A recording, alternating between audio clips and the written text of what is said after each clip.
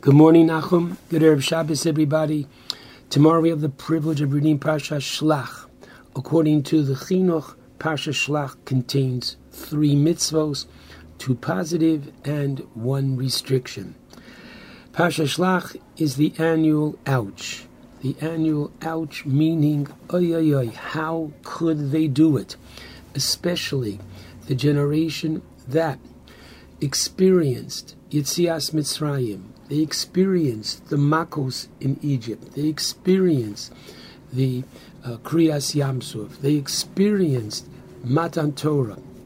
And now, after Hashem said to Moshe at the burning bush that I'm going to bring you to a land, Zavas Cholav Udvash, flowing with milk and honey, and now to reject it, to use the words of David HaMelech in Tehillim, Kuvav vayim asu be'eretz chemda.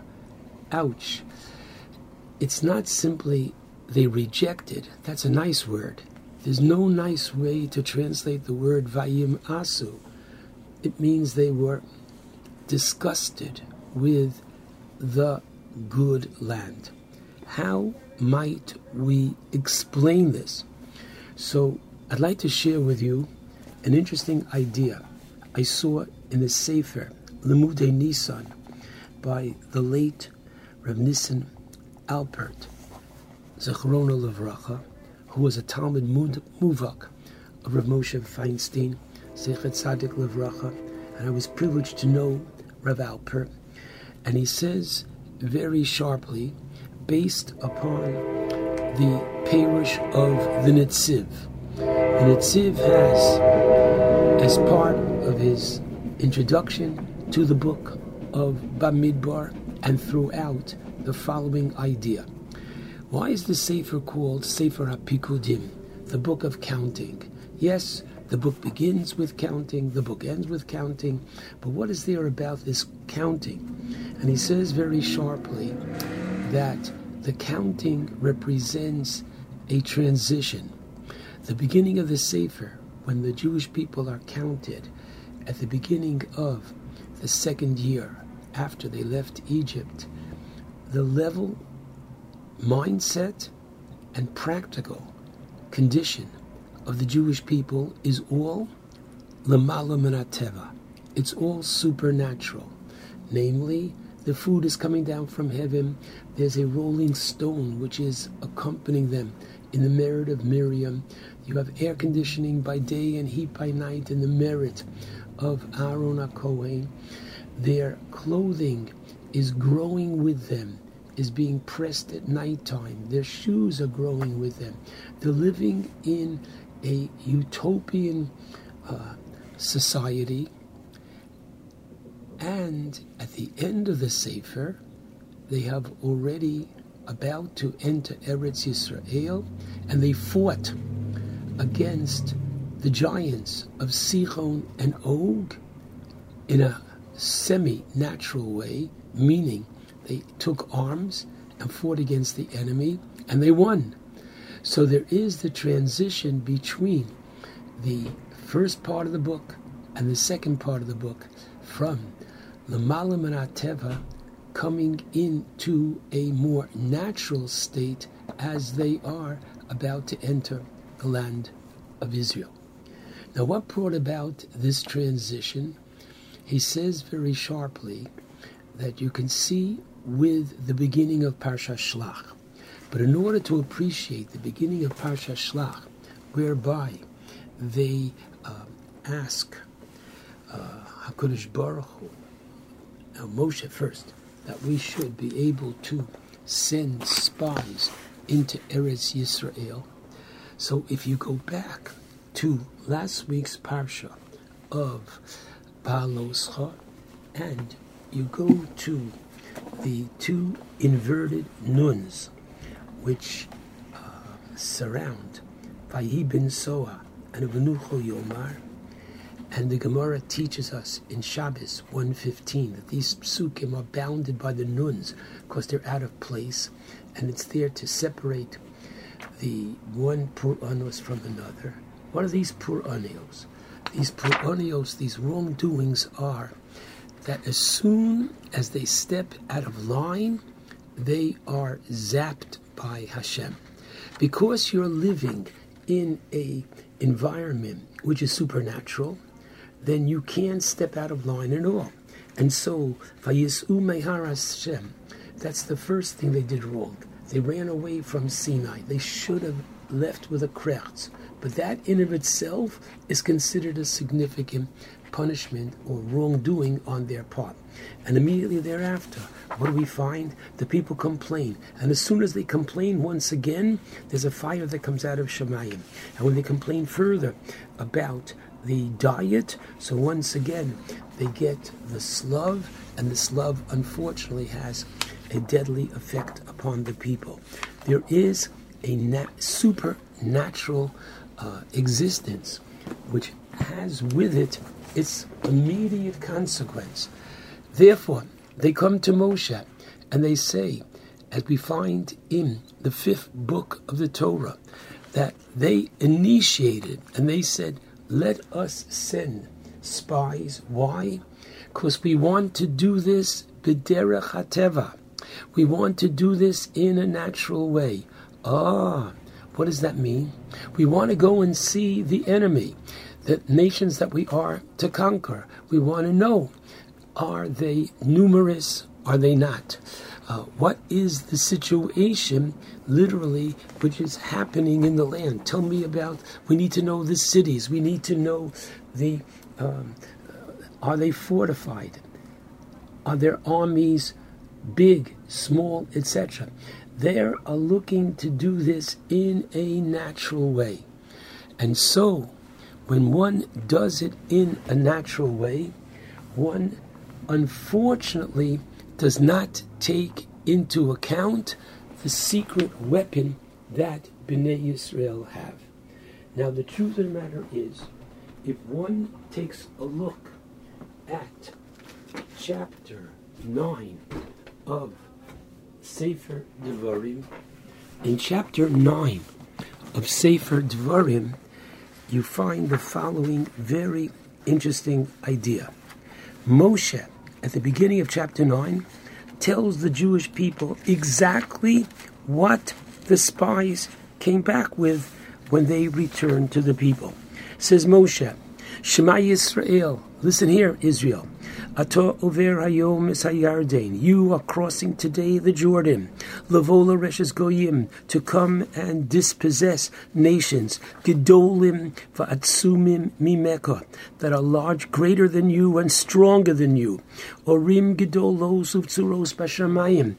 Again, what does Moshe say? You're going to find cities that are large and fortified, literally, up to the heavens. And Moshe continues, chapter 9, verse 2, Am Gadol Voram, you're going to find a great people and strong people, Bnei Anokim, literally sons of giants. Asher ato yadato, that you know, vato shemata, and you've heard, Mi yisyat save, who can stand lifnei Bnei Anok? So this is exactly what the spies have said. We can't do it. They're too strong for us. Okay? The one difference between what the spies said and what Moshe says is chapter 9, Pasuk 3. This they did not realize. Says Moshe, V'yodato hayom, you shall know today with absolute surety, Ki Hashem Elokecha, that Hashem your God, Hu ha'over lefanecha, He, capital H, He is the one who is going to literally cross the Jordan before you. Eish ochla, He is the all-consuming fire. Hu yashmidem, capital H, He will destroy them. Hu yachni'em lefanecha, He will humble them and defeat them before you. V'orashtem, and you will conquer them. Havadetem maher, you will destroy them quickly. Kasher diber Hashem loch. The very powerful idea that the Torah teaching us is the following. They wanted to live what we can call a life of teva, a life in a more natural way. But they forgot one thing, that even in a life of Teva, the Jew always has to know that God is with him.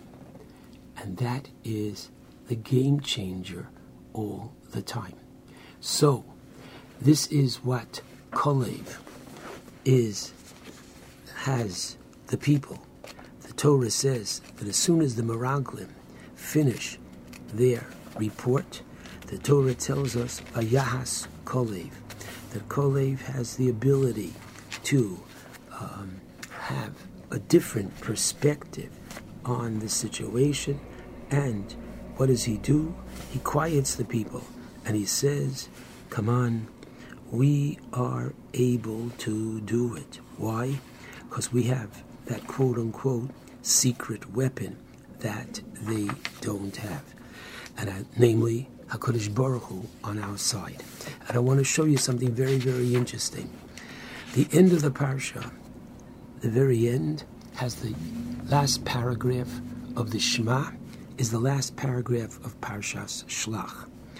And look at the last verse in the parsha, one that we are familiar with all the time, because this is the last pasuk that we say every day, morning and night. Ani Hashem Elokeichem, I am your God. This is the very end of Parshas Shlach, the very end of the Shema Yisrael. Ani Hashem Elokeichem, I am your God. Asher hotzesi eschem me'eretz Mitzrayim, who took you out of the land of Egypt. Lios lachem Elohikim, to be your God. How many extra words in the Torah, my friends? And you're going to tell me, rightly so, none. Then why does the verse end again, Ani Hashem Elokeichem, I am your God? What do you mean, I am your God? The pasuk begins, Ani Hashem Elokeichem, I am your God. What is the Torah adding? What is Hashem adding when he says, Ani Hashem Elokeichem, the second time?